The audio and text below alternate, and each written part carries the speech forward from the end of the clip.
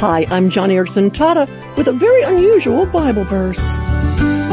It's from the book of Haggai, chapter 1, verses 5 to 7, and this is how it goes. Now this is what the Lord Almighty says.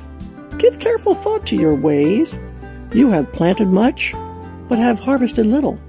You eat, but never have enough. You drink, but never have your fill. You put on clothes, but are not warm. You earn wages only to put them in a purse with holes in it. This is what the Lord Almighty says. Give careful thought to your ways. Whoa, that's an unusual verse, but it is still very relevant for our times because think of it. We've got our ranch-style homes and unemployment insurance, 3 meals a day on the table, and supermarket double coupons, if not food stamps. But isn't it odd how we still want more? If we're single, we want marriage. If we're married, we want the perfect spouse. If we have the perfect mate, we want the time to enjoy life. We are a lot like that verse in the book of Haggai. We eat, but never have enough. We drink, but are never filled. We insist we do not have enough.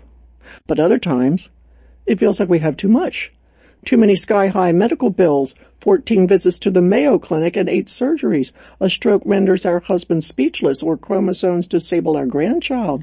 The funeral was yesterday, and we wonder how we're going to face the future alone. We are baffled at why the abundant life seems to elude us and land easily on the laps of others.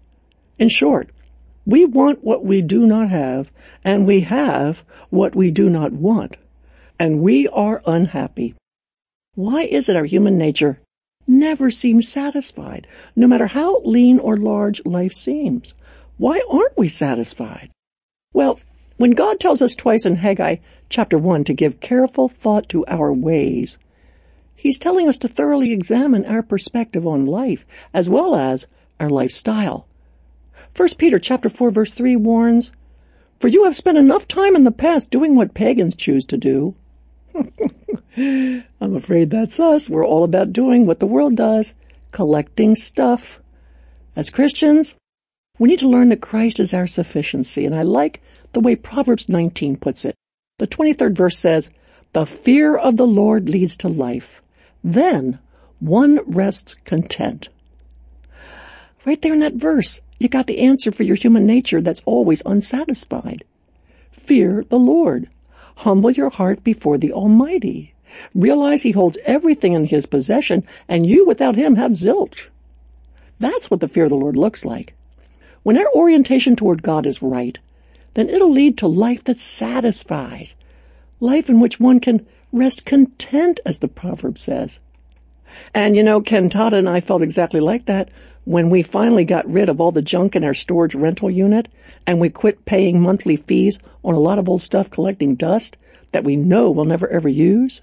So today, join Ken and me in giving careful thought to your ways. And if you feel you have what you do not want, or you want what you do not have, then ask the Holy Spirit to show you His way, as well as show you a healthy fear of the Lord. Ask God to show you what real life is all about, and how you might rest content in Him. After all, Jesus is the source of our happiness, not the things that we accumulate, or the things we feel we must have.